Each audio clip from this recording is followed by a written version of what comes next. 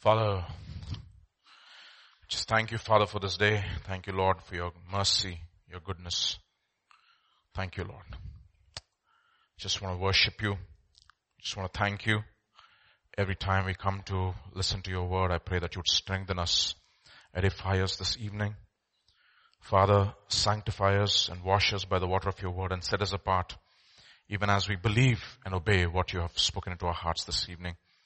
Pray, Lord, that you would touch us, anoint us, all, even as I speak, and all of us to hear and to obey. Father, speak to us, O Lord. Speak to us, your servants are hearing. Thank you.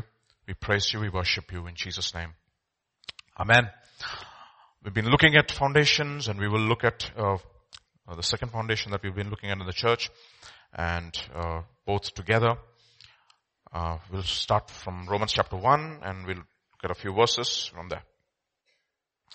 For I'm not ashamed of the gospel of Christ. This is verses 16 and 17. For it is the power of God to salvation for everyone who believes, for the Jew first and also for the Greek. For in it, the righteousness of God is revealed from faith to faith, as it is written, the just shall live by faith. What it tells me is this, as we sang the last song, faith has to have growth from faith to faith. And that is the reason why we come together as a body of believers to increase in our faith. Faith has to increase, yeah. Unbelief has to decrease. And therefore, we give ourselves opportunity every time to come to be able to hear His word, because faith comes by hearing, and hearing by the word of God, so that we can strengthen those areas in our lives which needs to be strengthened, especially the two foundation stones, repentance and faith. And the whole object of faith is that we should please God, right? So it says we know this verse very well, Hebrews chapter 11, but without faith, it is impossible to please Him. Okay, let me tell you something. There was a seminar for teachers that happened sometime back in Hyderabad, if I'm right, where they invited a very well-known preacher, not a prosperity preacher, a very well-known Bible teacher. And he came to the place, and a lot of very enthusiastic teachers of the Word of God, they wanted to learn something new, and they all were gathered in the seminar. And the man of God just got up to the pulpit. The first statement he made, he said, "Today I'm going to preach to you from John 3:16. And everybody had this reaction. They said, this guy, we flew him from all the way to the US, okay, and he's going to teach us John 3:16. And immediately he understood the thoughts like Jesus, okay. And he said, I know for many of us it is a very familiar portion, but this is the way that I approach the Bible. Every time I approach the Bible, even though that is one of the verses that I have looked at over and over again, because God is infinite and that His word is infinite, I expect and believe that God will speak something fresh from that verse, even though it is familiar. You see, that is how we come to church. Okay. We come to church with that kind of an expectancy. That is what we need. Lord, manna for today. 40 years of manna, the Israelites got tired of it. This manna. Let it not become familiar to us. Okay. So, impossible to please Him without faith. And what do we look? We look at scriptures. We study scriptures so that we can build ourselves in the faith. Why do we study scriptures? 2 Timothy chapter 3 verse 16.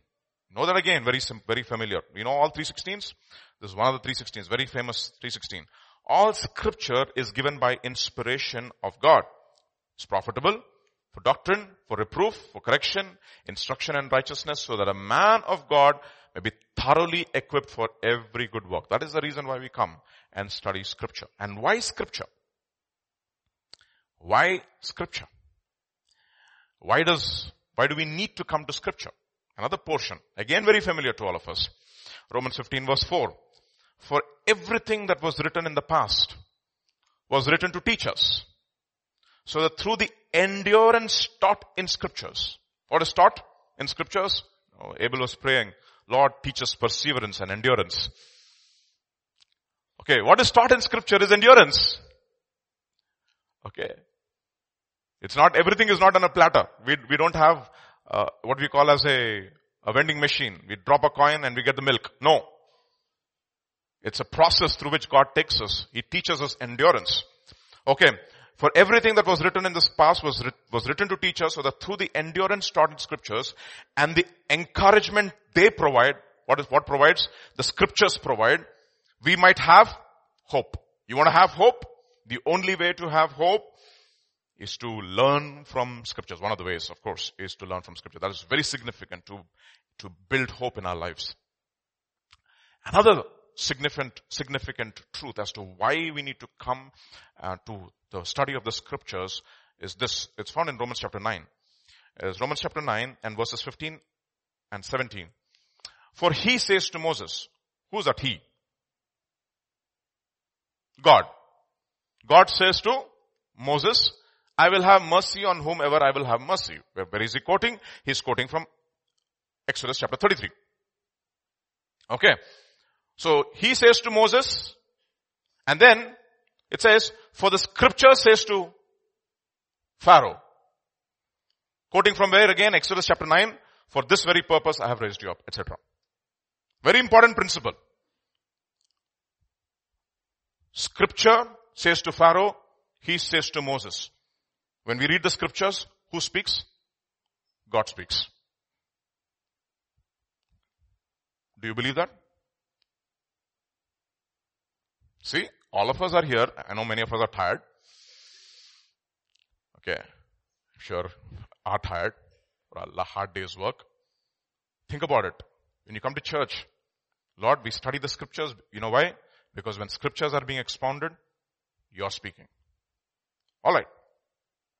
Matthew chapter 22 verse 29. Jesus answered and said unto them, you do err. Why are you in error? Because you don't know the scriptures, nor the power of God.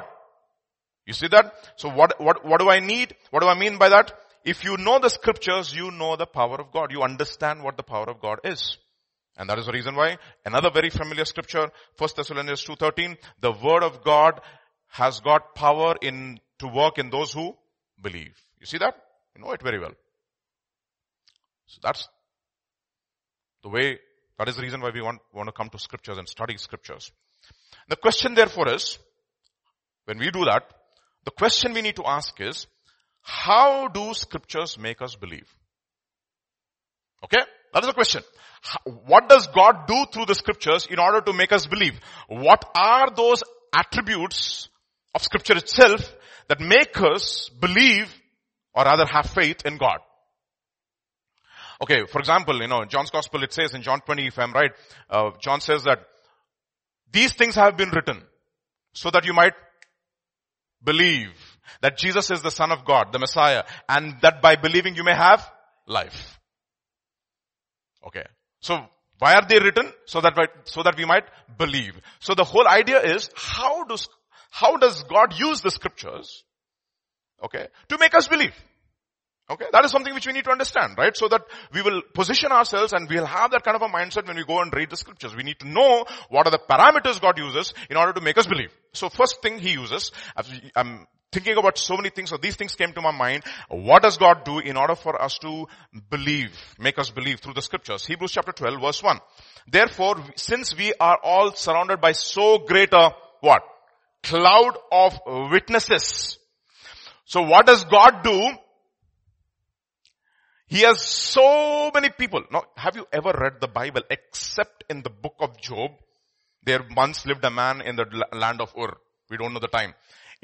You never see in scriptures, Anaganaga Okoroju. Long time ago, in a distant land, in a faraway place. Nothing of those introductions are given.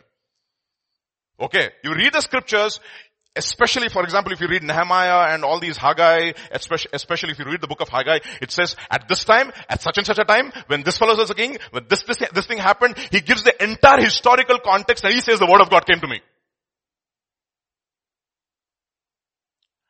So, what does God do in order for us to make us believe to the scriptures? He uses Read that. Real people, not celebrities. Why I said that is because there was a television series in 1978, between 1978 to 1984, if I'm right. Go and look at Wikipedia, where they telecasted a series called Real People, not celebrities in brackets, where they talk about real life people and from them you can learn. And it's exactly what God does. You know what God does? He uses real people. He shows all kinds of different kinds of people.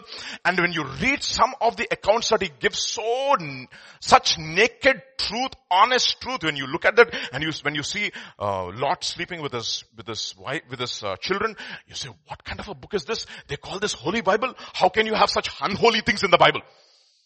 The reason why God does that is he never camouflages or tries to whitewash anybody's sin. He shows people just the way they are, raw deal. There was one man, I think Cromwell is his name. Okay. Have you ever been to Salarjung Museum?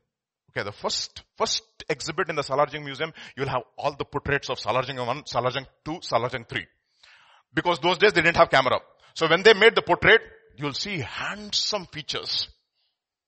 Beautiful looks. They're standing in such austere ways. And you'll say, boy, this is awesome. That's exactly what happened to Cromwell. Some guy said, I want to make your portrait. You know what Cromwell said? On one condition. You will make my portrait showing my warts and all. Show my everything. Don't hide my pimples and show me the way I am. Don't try to hide. So exactly what scriptures do. It makes use of real life people, precisely showing, it's a historical book, shows exactly what kind of people and says, see how God has worked in those lives. Will not God work in your lives? Think about Jacob. If God can work in Jacob's life, will he not work in my life? Think about it. The person who gives us maximum hope is Jacob. Because we're all Jacob. We can relate with Jacob. How many of you can relate with Apostle Paul? Who can dare say that? If you look at Apostle Paul, you'll say, Baba, Lord, what is this, Lord? Yeah? Okay, nobody can relate to Apostle Paul in that sense, but Jacob, boy, everybody can relate. And you know what? He's called the God of Abraham, God of Isaac, God of Jacob. And he says, if you believe, you will sit with Abraham, Isaac and Jacob. Jacob is for sure there. Okay. See, it's what we call as a fortiori argument. I just put that so that I will not forget. What is a fortiori argument? It's like argument from the lesser to the greater. Okay. For example, if God can look at sparrows, will he not feed you? Okay. He who did not spare his own son but gave him up for us all, will he not give you all things through him? Okay. Why do you worry? If God can work in Jacob's life, will he not work in your life? Something like that. So he uses real people, real life situations to increase faith in us. And when you look at Jacob and you say, Lord, if you can work in Jacob's life, Lord, there is hope for me. That is how we have hope. You understand? Okay. Then second thing, how do scriptures make us believe? This is exactly this is what scriptures make us believe. This is Peter's experience in Acts chapter 10, verses 34 to 35. Then Peter opened his mouth and said, in truth I perceive that God shows what? No partiality, but whoever fears him and works righteousness is accepted by him. In other words, the second thing we know when we study scriptures is that God shows no favoritism to anybody. No, there is no partiality with God. You got that? Second, the third thing, Hebrews chapter 13 verse 8, Jesus Christ is what? What is the other thing that God tells us? Okay, God did not just work in the time of Jacob. God did not just work in the time of David. God did not just work in the time of Jesus and the disciples. The same God is able to work in our lives today, now. That is the reason why we study scriptures. And that Jesus Christ is the same yesterday, today, and forever. Hebrews chapter 13 verse 8. Malachi chapter 3 verse 6. What does it say? For I am the Lord, I do not change, therefore you are not consumed, O sons of Jacob. Wow. Why are you not consumed? Because I don't change. O sons of? It doesn't say Israel. Interesting, isn't it? So you're all sons of Jacob. Okay. Very, very smart. You think you are smart. At least. Okay. So, if I am a God who does not change, and because you're not consumed, there is hope. Psalm 103 verse 10. We all know this. He has not dealt with us according to our sins, nor punished us according to our iniquities. He's the same God. What does it mean? The kindness of God and the goodness of God. That is supposed to lead you to what? Repentance. You see that? So God never changes. God is the same yesterday, today and forever. There's no partiality with God. God uses works in people, real situations, real problems, real pain, real heartache. And there was a real God who came on this real earth in history and lived our life sinless, spotless, died for us so that we can have reconciliation with Him. Remember when Jacob has a dream? Remember Jacob's dream? At Bethel, what happened? Heavens opened, ladder to heaven, angels of God ascending and descending, and who was standing on the other side of the ladder? God Himself was standing on the other side of the ladder. When Jesus comes to Nathanael, He says, you will see the heaven open, and angels of God descending and ascending where? On the Son of Man. Where is the Son of Man now? On earth. You have God over there and you have God here on the earth, and there is one God who's going to make reconciliation with God the Father by becoming a man and give hope to everybody else. Okay. Bhagavantuniki, Bhaktuniki, Anusandhanam. Not Ambika Darbarvari Agarbatti. It is not Agarbatti. It is Jesus Christ Himself. Can you listen to those advertisements? Are so stupid, no? Really, unbelievable advertisements. You see, so God works in real people and He has become a real man in history and went through all our problems. That is the reason why we study scriptures. So that we may have hope. Now tell me, when do you have hope? When you see the best case scenario or the worst case scenario? Kya baat hai? Super. Okay. Worst case scenario, worst case, in Gultis will use that word, worst. Okay. People who love their sin, who refuse to change. And if God comes and gives them a chance, will He not give us a chance? That is the logic of today's message. The logic of today's message is, we are a set of people who love our sin. A very interesting incident in the life of our first Prime Minister of India. What's his name? Kya baat hai? Your GK is very good. But you don't know this GK. I'm going to reveal this to you. Once Jawaharlal Nehru was going to a very important meeting. Okay, he was meeting some dignitary from abroad. So, he got into his car, Lal Batti, and he was traveling to the office of that person, the dignitary who came to India. And he was in this car, and you could smell a dead rat. Stinking. All over the car, and he's looking at his driver and he says, driver, kya hai wo? What is that smell? No, if I go in this car, that odor will stick to my dress and I can't go to this dignitary with that odor sticking in my body. Can you just check the car, stop somewhere and check it? So everybody in the car gets out, they turn the car upside down to search for the dead rat and it's not there. Comes back into the car.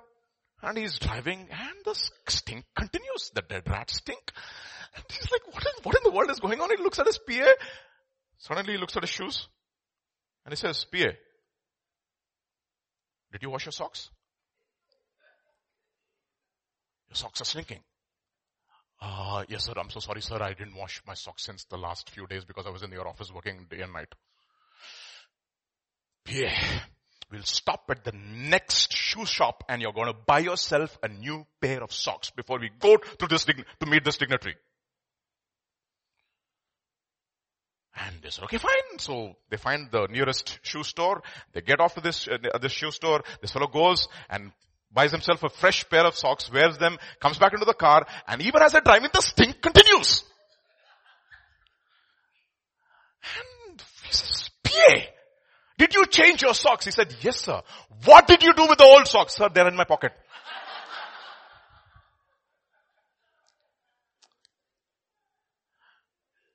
My dad used to tell us a joke when we were kids, right? Every kampu, vadiki impu. Every man enjoys his own smell. And we are all like that. We love our flesh, which stinks. You know what God says? Put off and put on. We want to put on the new man on the old man, and it is still sinking. And we are wondering why it's still sinking. Because there are some socks. Okay. Think about this, saints. Alright? The goodness of God. So we need to look at a guy who loves his sin, evil. And God visits him. And gives him chance after chance. And we look at that.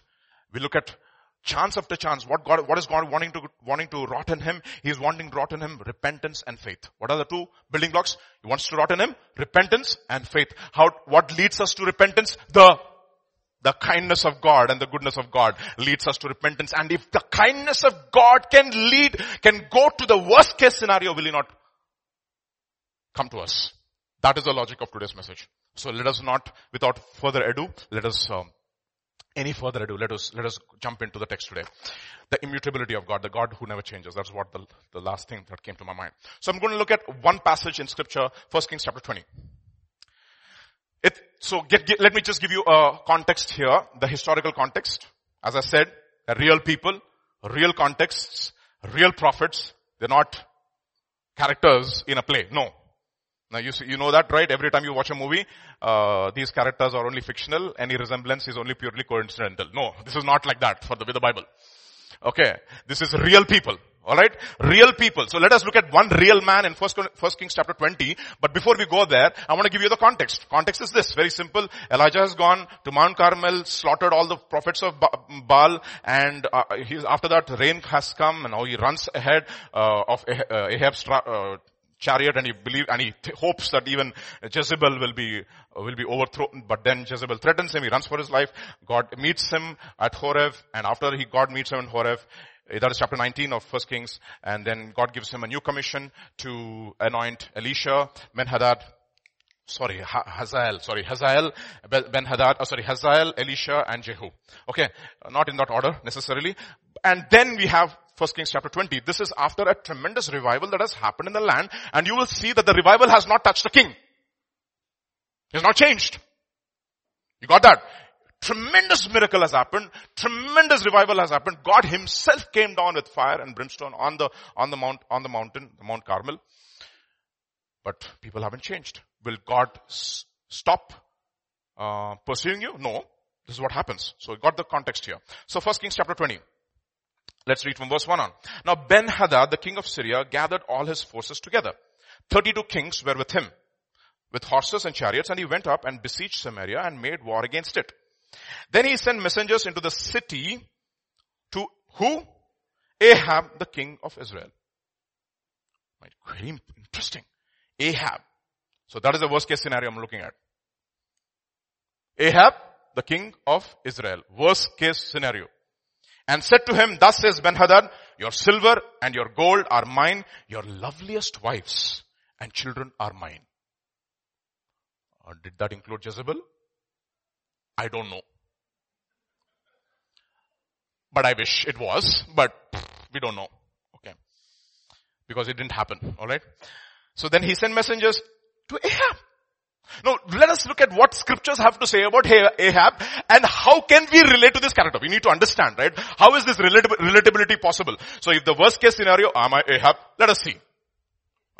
Okay, so let us see if I'm really Ahab. So let us look at what scripture has to say about Ahab. This is found in 1 Kings chapter 21 and verse 20. So Ahab said to Elijah, have you found me, O my enemy? And he answered, I have found you because you have sold yourself to do in the sight of God. Now you will say, how am I sold? Did I sell myself to do evil? Look at what the Bible says about us. Okay, Ahab is the worst case scenario. Who is the best case scenario? I mean, in men, if you read the entire Bible after Jesus Christ. Paul. Okay? So best case scenario and the worst case scenario. Look at what the best case scenario will tell us. His own testimony about himself. Romans chapter 7, verses 14 and 15. For we know that the law is spiritual. I am of the flesh, sold under sin. You got that? Ahab was sold himself to do evil. Paul is saying, I am of the same flesh, sold to do evil. As I said, I love my smell. And then he says, for I do not understand my own actions, for I do not know what I want, but I do the very thing I hate.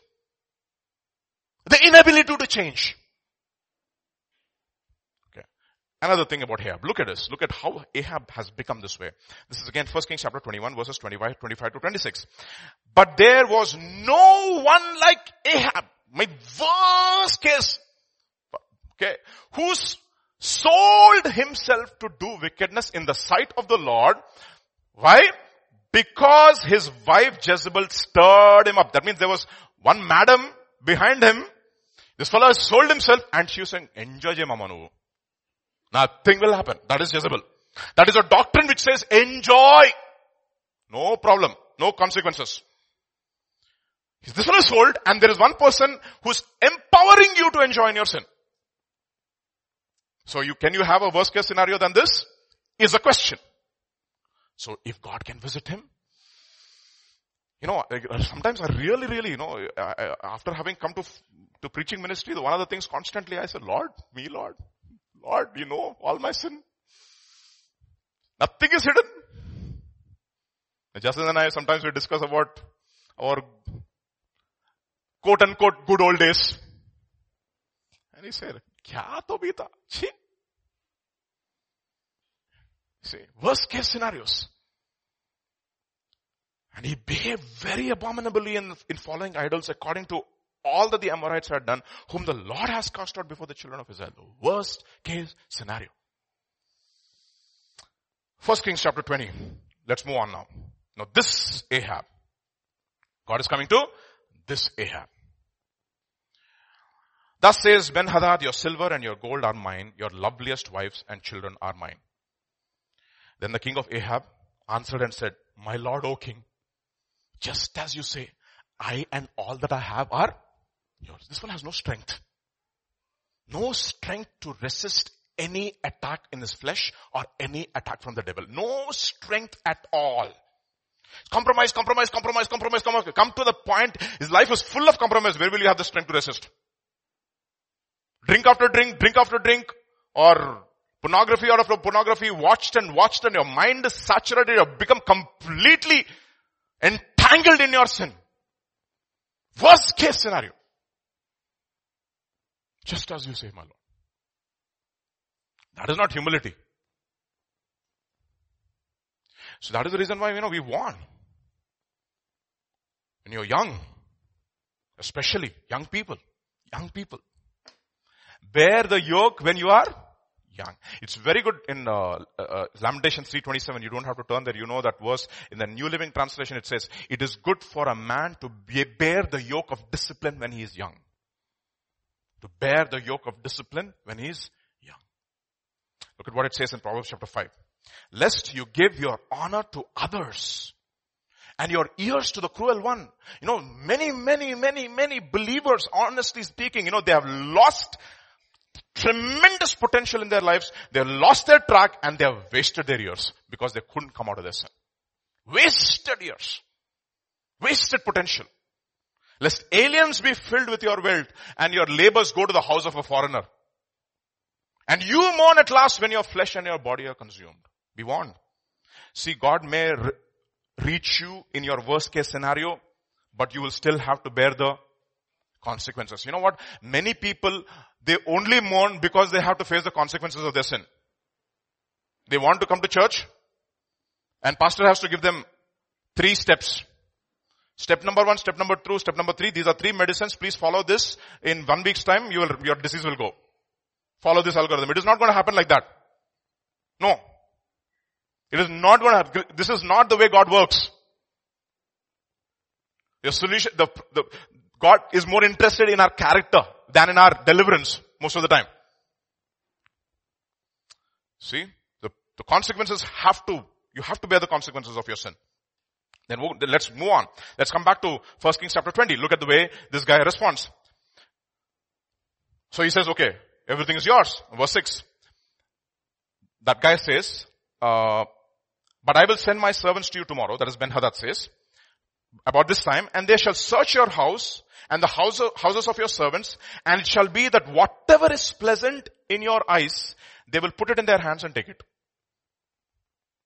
You see, you give an inch, not a mile, square kilometer. You give a foothold to the devil, and before you know, you are out and the camel is in. And suddenly you will say, how am I outside? It has happened to many people. Many people. I know my own life. My close friends who were born again along with me. Who had the experience of repentance along with me. At least, if not born again, or experience of repentance. Born again meaning the experience of baptism they may not have had, but they did have repentance at least. You know what happened? I know one girl, extremely talented, brilliant girl. Brilliant. I mean, I look and I just go back into my years, and she was a part of our school, of our Sunday school, part of our youth fellowship, etc. That girl was really, really devout. At that time at least. You know what has happened today? Little compromise. Now she's fighting for LGBT rights. And is absolutely shameless about it. Absolutely. I'm looking at them and I'm saying, what? What's going on? What's going on? My own friends messed up marriages. I used to look up to them when I was a kid. Arey, I should be like this brother. Compromise after compromise after compromise. And you know what? God is out. They've come to a point, there is no reconciliation possible anymore. It's become so hard. So that is the reason why you negotiate at one instant. I'm telling you honestly, if you do not deal with your sin the very first time, it is going to be difficult to say no the second time. Impossible in fact, sometimes. Impossible. You don't have to taste cyanide to know how cyanide tastes like. You'll die. Foolishness. Ephesians chapter 4. Be angry and do not sin. Do not let the sun go down on your anger, nor give place to the devil. You see that? Look at this shameless king. You know what he says? So the king of Israel called all the elders of the land and said, notice please and see how this man seeks trouble, for he sent to me for my wives and my children, my silver and my gold, and I did not deny him. And all the elders and all the people said to him, do not listen or consent. This is not Ahab who's changing. This guy this guy's got what we call as a self-pity. Is a guy who's gone on a pity party. Ayo, look at me, ayo. Look at me, look at my life, look at me, look at my marriage, self-pity. Look at what has happened to me, look at what my parents did to me, look at what my brothers did to me. Self-pity. No change.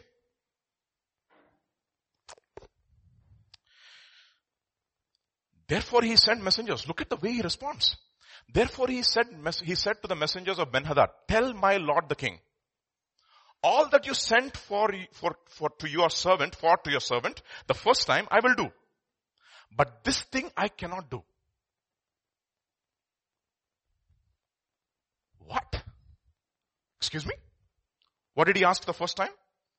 Your silver, your gold, your wives, and your children. And now he comes and says, everything that is pleasant to your eyes, I will also take. And he says, you can take my silver, my gold, my wives and my children, but don't touch my pleasure. What is more precious than your wife? What is more precious than your children? What is more? What is more precious?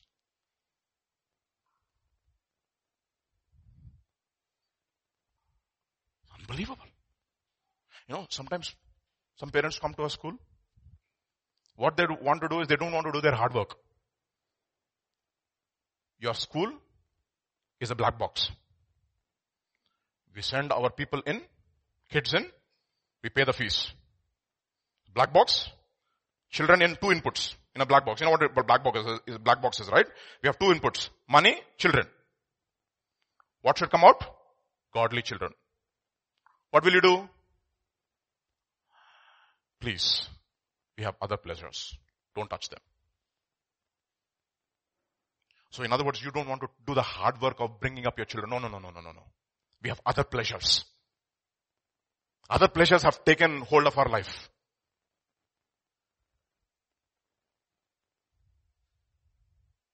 Other pleasures.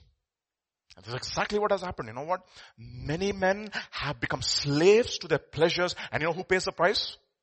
The children and their wives. They don't have a heart for the next generation. There's no heart for the next generation. It's very sad. Because if you want to really mentor the next generation, boss, you need to pay a huge price. And it's not easy though. I remember the first time when we had Abigail, my wife said, I'm going to quit my job, and my heart sank. Because I wanted to send my children somewhere, because I wanted to have the pleasure of money, of 2 salaries. But if your children are your priority, everything else will change in your life. I remember my parents, at least those days, you know what my parents said? We don't want to take any promotion because your education will get spoiled.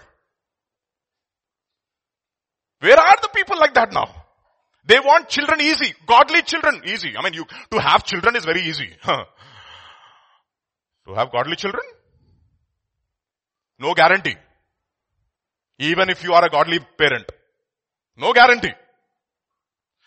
So you can apply the same logic. If you being a godly parent cannot guarantee the salvation of your children, what if you have sold yourself for pleasures? What guarantee can you give about your children? Or do you even care? Look at what it says in Genesis chapter 19. So Lot went out to them. This is when the angels come. Through the doorway, shut the door behind him and said, please my brethren, do not do so wickedly. See, now I have 2 daughters. My goodness, take my 2 daughters. Leave them alone. Leave the next. This is unbelievable. You see, you need to understand how parents look at their children now. They don't want to give up their pleasures. They want to have money. They want to have all the pleasures, and they also want to have godly children. Impossible. On the other hand, they'll say, okay, fine. If it comes to sacrificing my pleasures, let my children pay the price. Let my family pay the price. And no wonder we have broken families. Yesterday, is Mark here? Okay, Mark is not here. Yesterday, Mark and I were talking, and we were talking about how expensive C-sections and every other thing has become. Okay, every other thing has become very expensive, To have a baby, boss, 75,000, no? Continental? They'll continentally give you the bill. They will put the bill in euros. I think in Karimnagar, apparently now all the people are going to the government hospitals because the government is giving 12,000 rupees back if you have a boy and 30,000 rupees back if you are having a girl. So they have abandoned the private hospitals and everybody is now going to government hospitals to have their baby. It's a very good smart thing to do. If you want to have children now, immigrate to Karimnagar. Or at least go on a medical visa, tourism. You see? And you know what Mark was saying? He made a very interesting point. He said, Pastor, you know why? There's an agenda so that you will not have children. You'll think twice before you'll have children. He's a political science guy, he's making sense. Children are gone. The next generation is gone. Look at what Judges chapter 19. But the man, the master of the house, you remember the Levite and the concubine? No, my brother, and I beg you, do not act so wickedly. Seeing this man has come into my house, do not commit this outrage. Look, here is my virgin daughter. And the man's concubine. Let me bring them out, humble them, and do with them as you please. This is Ahab. Now the point here is this. God is going to reach out to this man.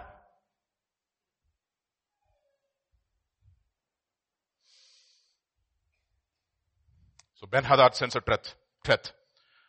The gods do so to me, and more also if if enough dust is left of Samaria for a handful for each of the people who follow me. So the king of Israel answered and said, tell him, let not the one who puts his armor boast like the one who takes it off. I mean, this fellow is showing off his Dutch courage, but he doesn't really have the strength.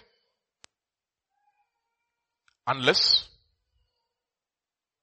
thank you, God intervenes. So what do you expect the next word to be? Okay, and when Ben-Hadad heard this, get ready for war, what is the next word? What is the next word? What are you expecting?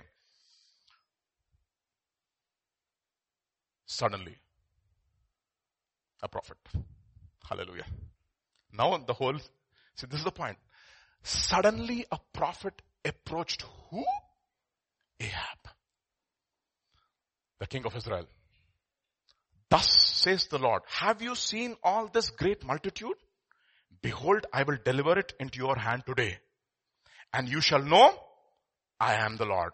So the prophet comes and will say that God will. Whom does he say to? Ahab. Why does he say that?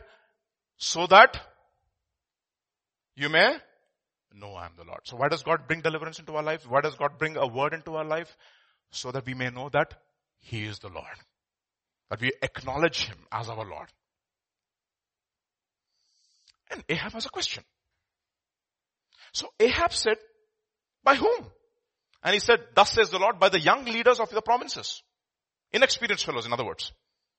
Then he said, who will set the battle in order? And he answered, you. Can you imagine that? Guy who was compromised, sold, ready to sell his wife for his pleasure, doesn't care about the next generation, sold under sin. All the sins that Jeroboam committed, he also added to his sins by marrying Jezebel. To him God says, I will make you the deliverer. That is the reason why we need to study scripture. What should Ahab have said? Me, Lord? Me? Me, Lord? Me? Did He choose me? You know what God is telling all of us? He is not choosing us because we are so righteous and so holy. No. He never chose us because of our moral standing and our righteousness. No. And He time and again proves in the scriptures that He comes to the worst case scenario to give deliverance to them. What a God we serve.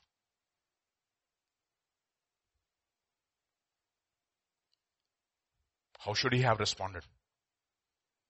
At least this is how He should have responded. Genesis chapter 32 verse 10. Who says this? I am not worthy of the least of the mercies and of all the truth. Who said this? Jacob. He should have said that. Did he say that? Look at the best case scenario. Look at what he says. 1 Timothy chapter 1. And I thank Christ Jesus our Lord who has enabled me because He counted me faithful. Putting me to the ministry, He counted who? Me, faithful. Me. Who was a former, a blasphemer, a persecutor, and an insolent, violent man. Me. You, Ahab, a compromiser, I've chosen. But I obtained mercy.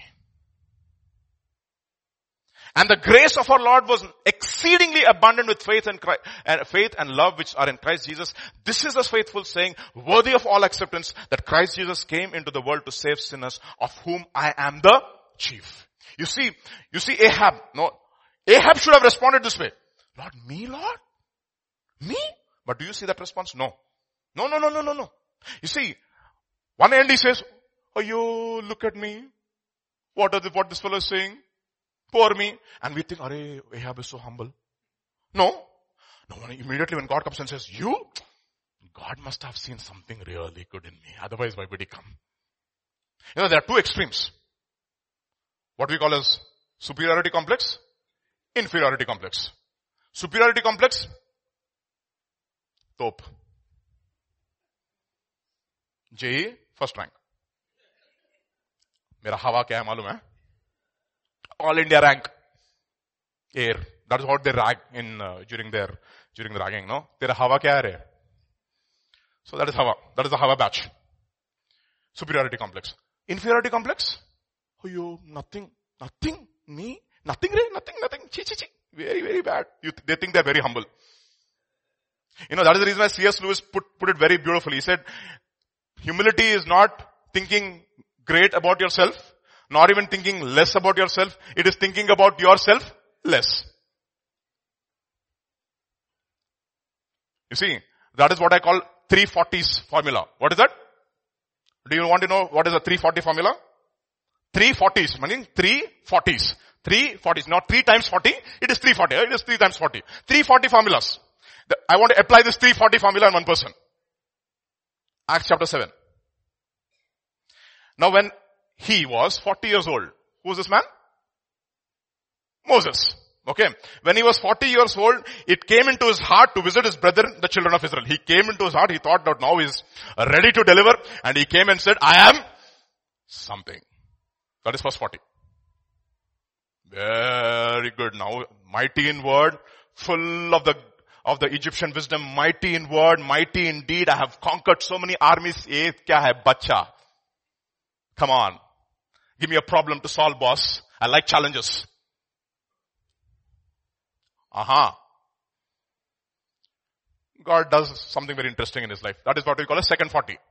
Second 40, when 40 years passed, an angel of the Lord appeared to him in a flame of fire in the bush in the wilderness of Sinai. What is that second 40? I am nothing. Are you Moses? You are something. No, Lord, nothing. What is? Superiority to? Still proud. Nothing. I can't speak. God is upset and angry. Who made dumb? Did not I? I called you. No, said somebody. I am nothing. Then we have the last 40. What is the third 40 complex? Third 40. He brought them out after he shown wonders and signs in the land of Egypt and in the Red Sea and in the wilderness 40 years. That's the last 40. First 40, second 40, last 40. What is the last 40? I am something to I am nothing to God is everything. 340s.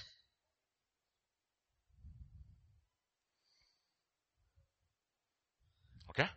That is how, Stephen divides the life of Moses, and that's exactly how we have to divide our lives also. When God calls us, Pastor Vijay, please lead worship. God must have seen something in me. Sure, Pastor, I'm the man. You know my talent? Chupista. Oh, Vijay, next time you will go and preach from the pulpit. Oh, man. God must have seen something. Ekkado చూసుంటాడు. Ekkado ఏదో చూసుంటాడు. I tell you something. One of the things that I've realized over a period of time, I've seen many authentic men of God. I'm talking about authentic men of God. I listen to them these days. I thought you don't have authentic preachers in Telugu. Okay. I had this, pastor calls it, the colonial hangover. I only used to listen to English sermons. Okay. Now I started to listen to my own people and people in my own language, in that old language, and I listen to their sermons and I see the anointing of God over their lives. Powerful men of God. One of them is an ex-RSS guy. His name is P.S. Swami. I don't know if you've heard of him. Powerful testimony. You know what? I've seen all their testimonies. One of the common thing in all their testimonies, God had to break them and humble them before they could use them. And most of the time, what humility, how used to work humility into their lives, bring them to lack. Strip them of all their privileges and make them hungry. So that they have to fight for their daily food. I've seen that time and time and again. I said, Lord, what are you teaching me in this? You know what God was teaching me? The first time when I was, pastor announced that, not announced, he just hinted that, Vijay, you should be prepared. The next day he called me to his office. That was way back in Medipatam. I don't know if he remembers that. We had a men's meeting those days. Okay, we had our first men's meeting and he called me to the office and he looked at me and said, Vijay, you ready? I said, what do you mean, pastor? Ready? Yeah, ready. And first thing he said, Vijay, fast. Pray. Seek the face of God. I'll never forget that. I tell pastor, 11 years of what you taught have been ingrained in my mind. Fast. Pray. Seek the face of God. I'm like, what do you mean by fasting? And something, the best way to humble yourself is by fasting. Making it a lifestyle. You know what? You have to go through those experiences. Sometimes you may not have the privilege of being disciplined for 40 years. You may not have that time. So the best way to do it is what? Humble yourself. There's two ways of humbling yourself. Either God humbles you or you humble yourself, which is easy.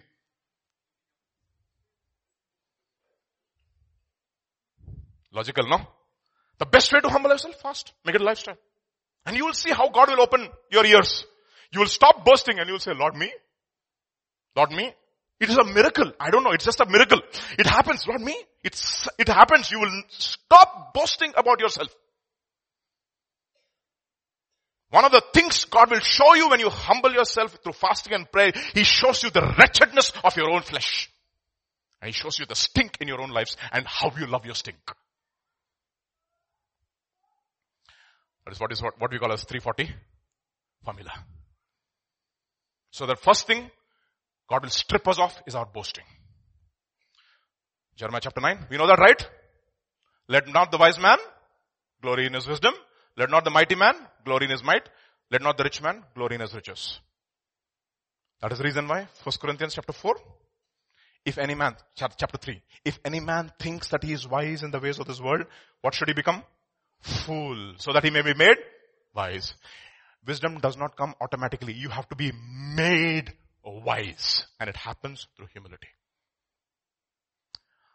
So let's come back to Ahab. Did he humble himself? You? Me? You? We don't see any response from them. Then these young leaders of the provinces went out of the city with the army which followed them, and each one killed his man. So the Syrians fled and pursued them, and Israel pursued them. And Ben-Hadad, the king of Syria, escaped on a horse with the cavalry. The king of Israel went out and attacked the horses and chariots and killed the Syrians with a great slaughter. Now, one of the things you need to understand, if you have a miracle in your life without a change of your heart, you know what it will do? It will confirm you in your sin. See, the worst thing for a man who's sinning to happen to him is success. If you get successful in your sin, boss, I don't know if it is judgment or if it is mercy. I don't know. Hopefully, when you're becoming successful in spite of your sin, you come to your conscience, your senses, and like Peter, and say, Lord, depart from me, I am a sinful man. That's the height of his success. He never had a catch like that. And he looked at Jesus and he fell on his face and he said, Lord, depart from me, I am a sinful man. Can success make us like that? Where we fall on our face before God, when we see our success and say, Lord, I did not deserve this. It was your mercy, it was your goodness. Lord, change my heart. That is repentance. Goodness of God should lead you to repentance. But you know what is happening over here? Success, a great slaughter. Deuteronomy chapter 32. For they are a nation void of counsel. There is no understanding in them. Oh, that they were wise, that they understood this, that they would consider their latter end. How could one chase 1,000 and two put 10,000 to flight unless their rock had sold them and the Lord had surrendered them? You see that? What should have happened? See, that is the reason why in the gospel according to John, every miracle is a sign. Every miracle is a sign. Where should it lead you to? It should lead you to Jesus. Every success is a sign. Lord, I do not deserve this. I was not worthy of any of your least of your mercies. But you showed in my life. And you know what has happened? Over a period of time, you look into Christendom and you look at many believers' life. It is a life, God has not given me anything. It's a life of entitlement mentality. They never count their blessings. They don't see that the blessings that they have already. They're absolutely not content. You know what? Contentment leads you to praise. If you're not content, you know what? You grumble. That's exactly what happened to Israel. Grumble, grumble, grumble, grumble, grumble, grumble, grumble. Murmur, murmur, murmur, complain, complain, complain. This is not right. That is not right. This is not right. This is not right. Every time you see, you speak and magnify your problem rather than magnifying God.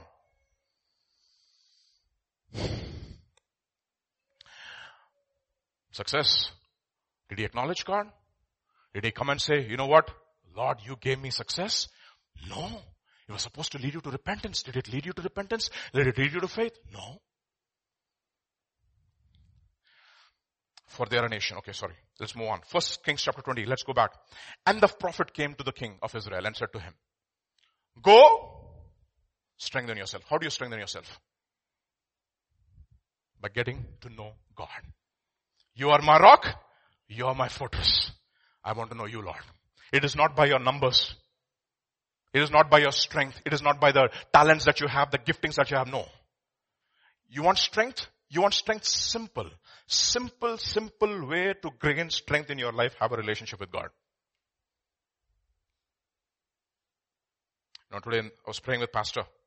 Now what he said? Lord, we love you. Simple prayer.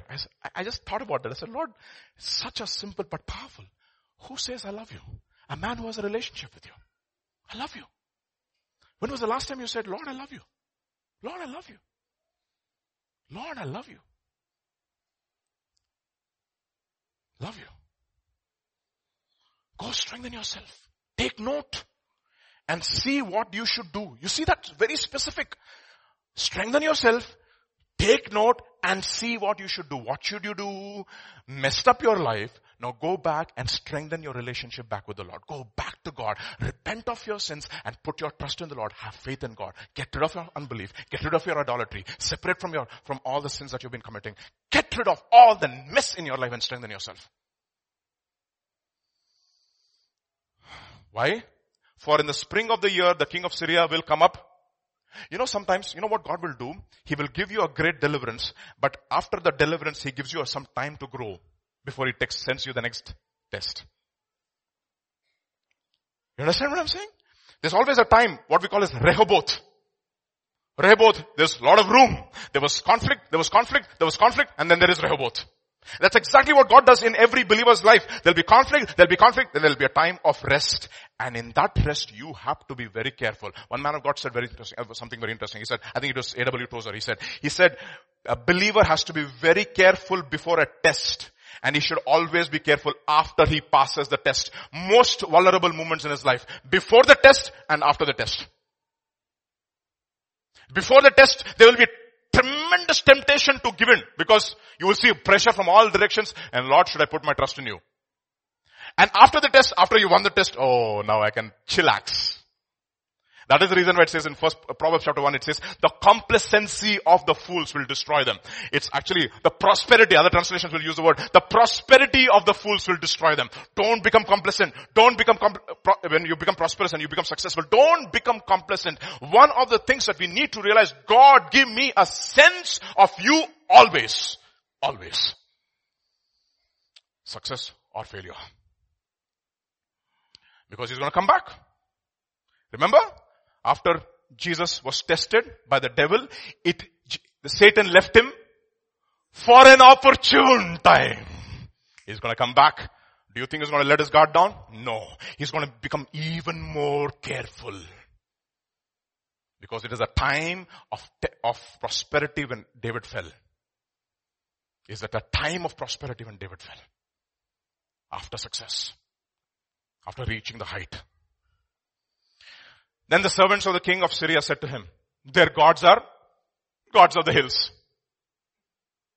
What a fool, no? Therefore they were stronger than we. But if we fight against them in the plain, surely we will be stronger than they. So do this thing, dismiss the kings, each from his position, and put captains in their places. In other words, get more experienced fellows. This is how the world fights. Why did your company not prosper last financial year? Because our CEOs were dum-dums. Get rid of all the top brass. Get somebody more qualified and more experienced. Have you seen? Every time a company is taken over by another company, who goes? All the top fellows go. Why do companies get sold out? Because they are not doing well. So once another company comes and says, dismiss all these fellows, get more qualified, who will work for less salary. More experienced.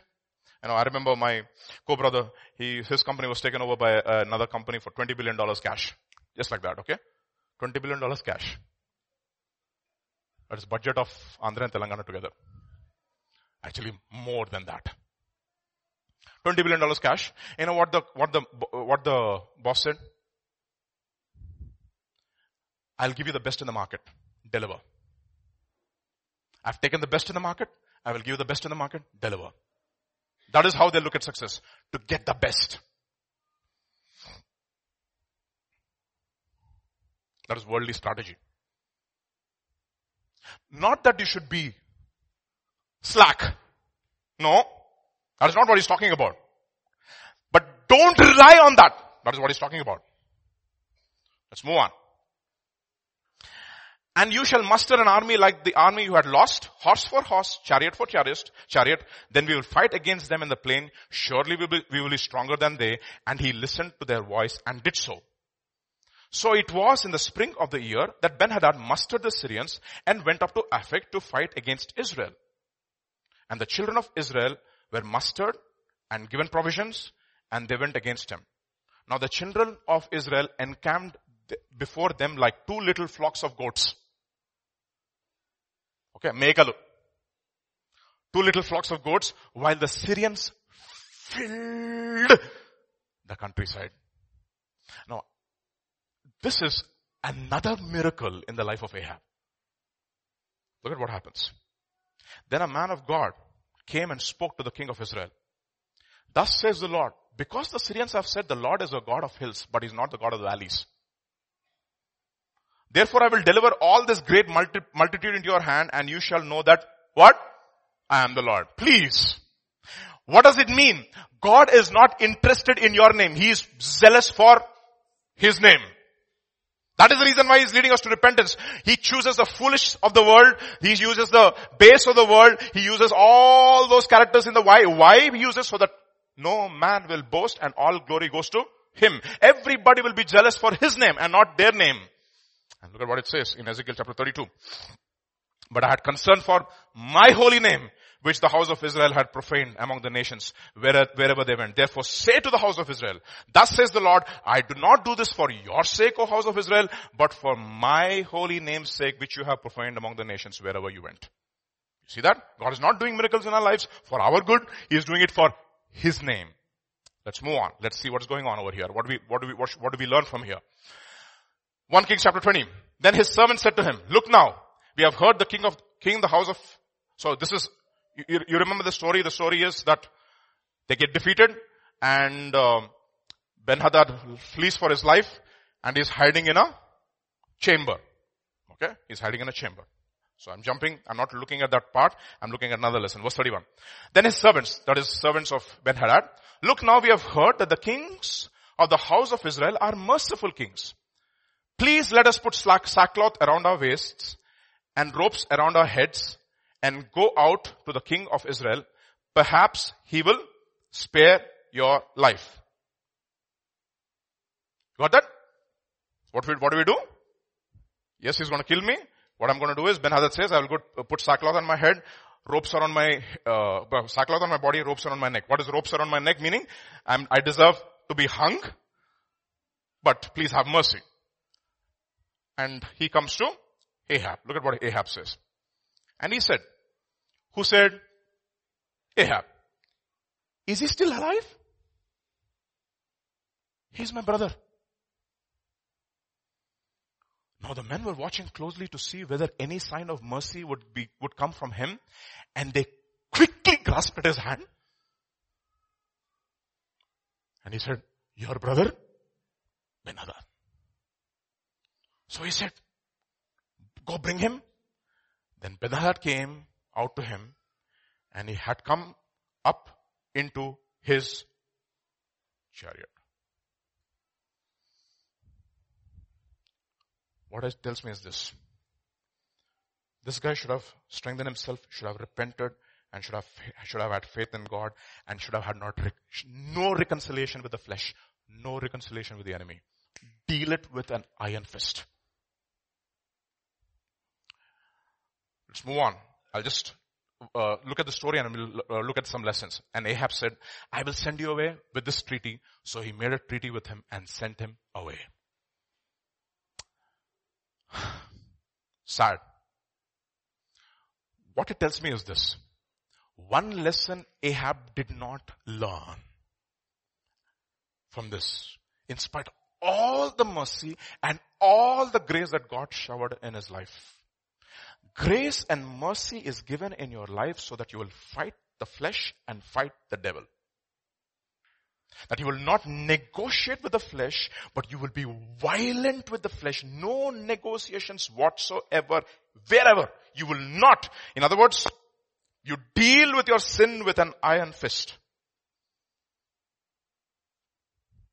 Takes a lot of learning. Look at what it says in Matthew chapter 11, verse 12. 11:12, easy to remember. Okay? From the days of John the Baptist until now, the kingdom of heaven suffers violence and the violent take it by force. What does it mean? Don't pet your sin. Deal with it. Don't negotiate with the enemy. Be violent. Now, one of the things that many people do, I've come to realize in the ministry, in 1.5 years or 2 years in the church, one of the things that I realized is this. I cannot afford to fall ill. I can't. Just can't. And whenever I have sickness coming into my body, the thing that I do is, okay, today I'll just take it easy, I'll sleep off and I'll rest and let me just get a rest and tomorrow I'll be rejuvenated. The first thing God taught me is that don't negotiate with sickness. Get up unless you are not able to. It's a worst case scenario then. I have seen that every time I was having a headache. My wife is my witness, tremendous headache, pounding headache. Many times in 2 years, pounding headache.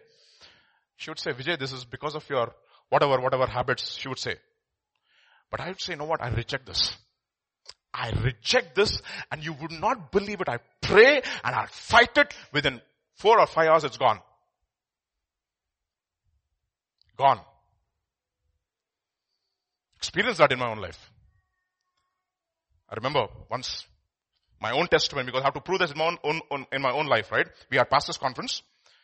Pastors conference is actually a stressful day. If it's stressful for me, you can imagine how stressful it is for a pastor who preaches for 4 hours. The whole day we are full mind is totally occupied, and the next day I was supposed to preach. Really tired in my body. Exhausted to the core, okay? Because the previous night was doing some night out or whatever it is, and exhausted. Next day I was supposed to preach, and that evening after I finished my pastor's conference, we're going back home, I drop pastor, and I get a call from the collector's office. Your paper is ready, please come and collect. Your paper is ready, please come and collect. This is Saturday night. I have to go all the way to the collector's office and collect the paper. Because if I don't collect the paper that day, finish, gone. It's going to take another donkey's years for it to come. So pastor said, go. I'm like, oh my God, next day I have to preach. You wouldn't believe it. Pounding headache, okay. Driving, I drove all the way to the collector's office, pounding headache, waited for another 2 hours. Lord, I'm like, Lord, tomorrow I'm supposed to preach, Lord, I don't know what is going to happen tomorrow. And I come back. I said, I'm not going to give up. And usually how I prepare for the next day is this. I don't sleep the night.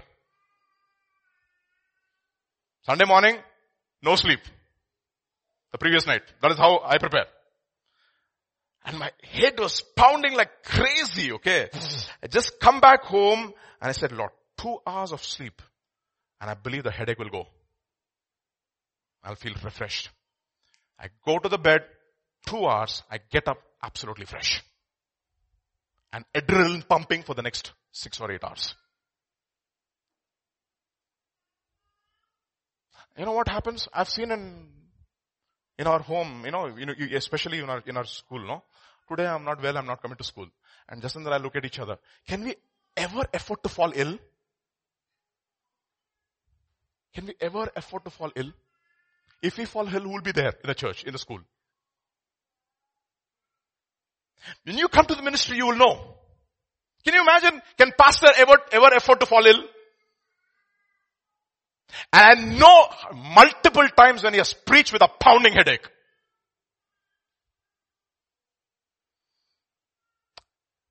And I see little headache. Oh, I can't go to office today.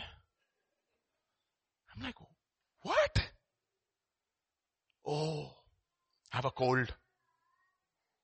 Cold? If you take a tablet, it will take 7 days. Or it will take a week. Pun intended. You didn't get it.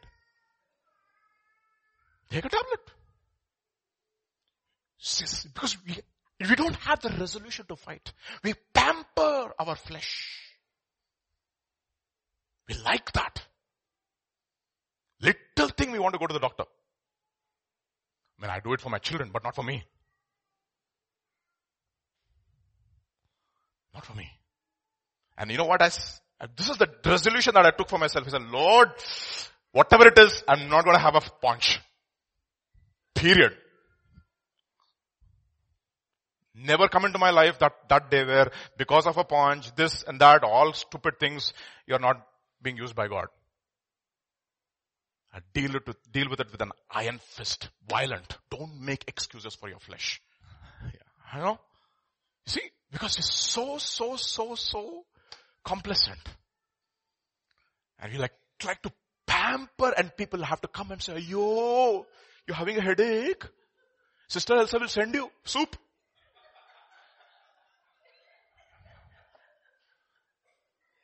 I mean, I take that as an insult. What? Don't make the mistake of Saul pampering your flesh. Cut off Agag from your life. You know, the pastors got it finally. No, every time, pastors call me, brother, which verse is this? As if I'm an encyclopedia, but thank God I remember some verses. I said, okay, this verse is, okay, thank you, brother. The other day, another pastor called me, he said, brother, pastor was talking about that Agagite, right? Where is it? Finally you got the message. Okay, thank you. He's in Esther. Oh, no. Also in the book of Esther, somewhere in Samuel, I heard. Yeah, it's found in 1 Samuel chapter 15. Oh, thank you, brother. You got it. All the pastors are getting it now. Because they all pamper their flesh and sleep when they come to pastor's conference. Sleeping shepherds. Can you imagine? If a shepherd is sleeping, what will happen to the congregation? And then I look at it. I say, Lord, I'm not judging them. I'm judging myself. I can be like that. So Sunitam. You're Sundari. Sukumari. What is your name? Sukumar. Pluck out your eye. Cut off your hand. Don't make negotiations with the flesh. That is what we call as radical repentance. Otherwise it's not going to work. You see that's what we heard, 2 Corinthians chapter 7. For observe this very thing that you sorrowed in a godly manner. What diligence, what clearing of yourself, what indignation, what fear, what vehement desire, what zeal, what indication. Look at those adjectives. Do you have that? Or are we completely negotiated with the flesh and said, okay, I will never change. You will say, keep on talking about your problems, and that's exactly what will happen. You will become a problem one day. Keep on talking about your problem, one day you will become a big problem. Magnifying your problems. Because you know why? You love your smell. You like those socks. 1 Kings chapter 20. Now a certain man, look at this. I'm going to end in another 10 minutes. Please give me 10 minutes, okay? I'll be done here. Now a certain man of the sons of the prophets said to his neighbor. Now the prophets have to give him a lesson, right? Look at how relentless God is. In spite of the way this fellow messed up, God still wants to give him a chance. 3 times. How many times did God Moses asked God that he would enter into the promised land? 3 times. How many times did Jesus say, take this cup away from me? 3 times. How many times did Paul say, take away this thorn from me? 3 times. How many times did God visit Ahab? 3 times. After this, no turning back. Your life is set.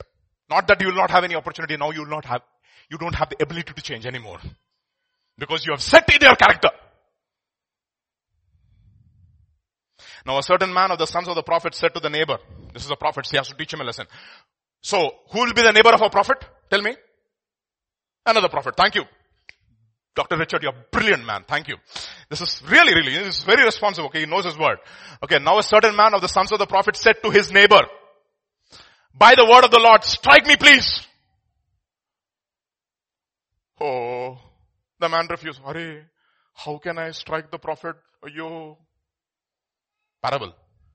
Then he said to him, because you have not obeyed the voice of the Lord, surely as soon as you depart from me, a lion should come and kill you. And as soon as he left him, a lion found him and killed him. What? What are you telling, Lord? You know what the Lord is trying to tell us? The same lesson for Ahab, who's a very junior believer, or in fact not a believer. The same lesson for him is also for one of the most senior believers. Everybody should not negotiate with the flesh. When God says strike, it doesn't matter how good it looks. It might look like a prophet. Might look like the sound like the voice of God. That is the reason why, you know what Paul says? If any man preaches any other gospel, even if an angel from heaven comes and says any other gospel, let him be accursed. Deal with that voice. Cut off that voice from your life. And what this fellow says? No. How can I judge the man of God? I should not judge his doctrine. I should not say anything to him. You know why? Otherwise God will strike me. Who said that? Because you have not obeyed the voice of the Lord, as soon as you depart from me, a lion shall come and kill you. What happens? The lion will come and kill him. What does 1 Peter chapter 5 verse 1 will say?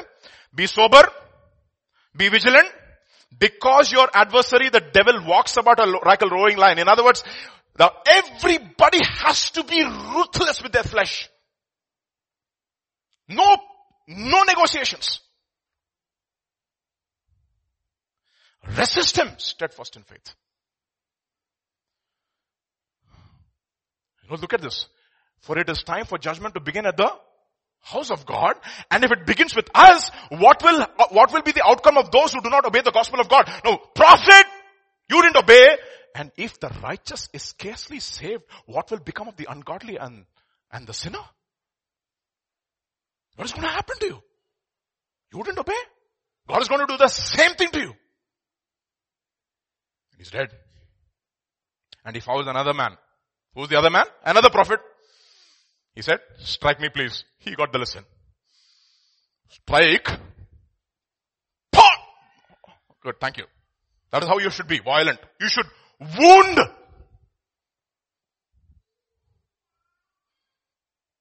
Wound. Make it impotent. Then the prophet departed and waited for the king by the road and disguised himself with a bandage over his eyes. Now as the king passed by, he cried out to the king and said, your servant went out in the midst of the battle, and there a man came over and brought a man to me and said, got this man? If by any means he is missing, your life shall be for his life, or else you shall pay a talent of silver. What is a talent of silver? It's a price of redemption. While your servant was busy here and there, he was gone. Then the king of Israel said to him, so shall your judgment be. You yourself have decided it. Now you know. Very smart. Not that you didn't know. See, if you didn't know and you did it, there's an excuse.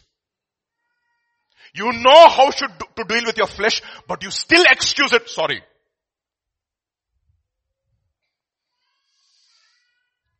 And he hastened to take the bandage away from his eyes, and the king recognized as one of the prophets. Then he said to him, you know, this happens in many, many meetings. The preacher preaches. He doesn't know somebody in the congregation is listening, and this is for that person only. Only. For that person only in English. in Indian English. And after the service is over, he comes and says, how come you speak only to me? That's exactly what happened to him. Suddenly he opened and says, Hurry, this was on me? How come he knows? Then he said to him, thus says the Lord, because you have let him slip out of your hand, a man who was appointed to utter destruction, therefore your life shall go for his life and your people for his people. What should have happened to Ahab? You should have put sackcloth on his ashes and should have repented. But what does he do? So the king of Israel went home to Samaria angry and sullen. I look at it and I say, Lord, what happened to this guy? Isaiah chapter 26. When your judgments come upon the earth, the inhabitants of the world will learn. Though grace is shown to the wicked man, he does not learn righteousness. In the land of righteousness, he acts unjustly and fails to see the majesty of the Lord. What has happened? Did God show grace to Ahab, the worst case scenario? Yes. What happened? How did he respond? Anger.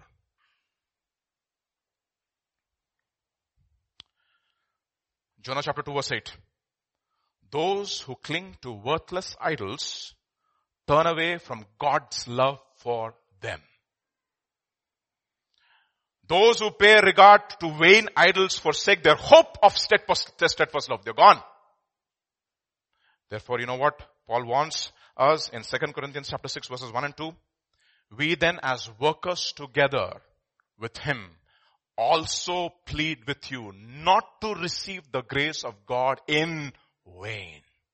For he says, in an acceptable time I have heard you, and in the day of salvation I have helped you. Behold, now is the acceptable time. Now is the day of salvation. Don't receive the grace of God in vain. The question therefore, I want to leave with you with the title of today's message. Have you received the grace of God in vain? Has it led you to repentance? Has it led you to more faith? Have you negotiated with the flesh? Have you seen the mercy and the blessing of God in your life and you have become more discontent?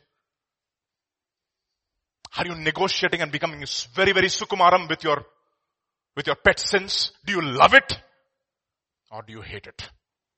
And we are not here to condemn. If you hate your sin, you have hope. But if you love your sin, sorry. You receive the grace of God in vain. Let the grace of God lead us to repentance and faith. Shall we close our eyes and let's pray. Father, we thank you. We praise you. We worship you, Father. Father, we learned so many things that we have already learned in our church. But you reminded us of so many things in the life of a man who was the worst case scenario, but in your mercy, you visited him time and time again. But enable us not to become angry and sullen. Lord, enable us never to excuse our flesh. Lord, enable us to fight our flesh every day of our life. Whenever it springs its ugly face up, grant us the grace to smell it and to hate it. Let repentance and faith become radical in our lives. Thank you, Father. Commit all of us into your hands. Continue to speak to us through this week, through the rest of this work week. We praise you, we worship you. In Jesus' name, amen.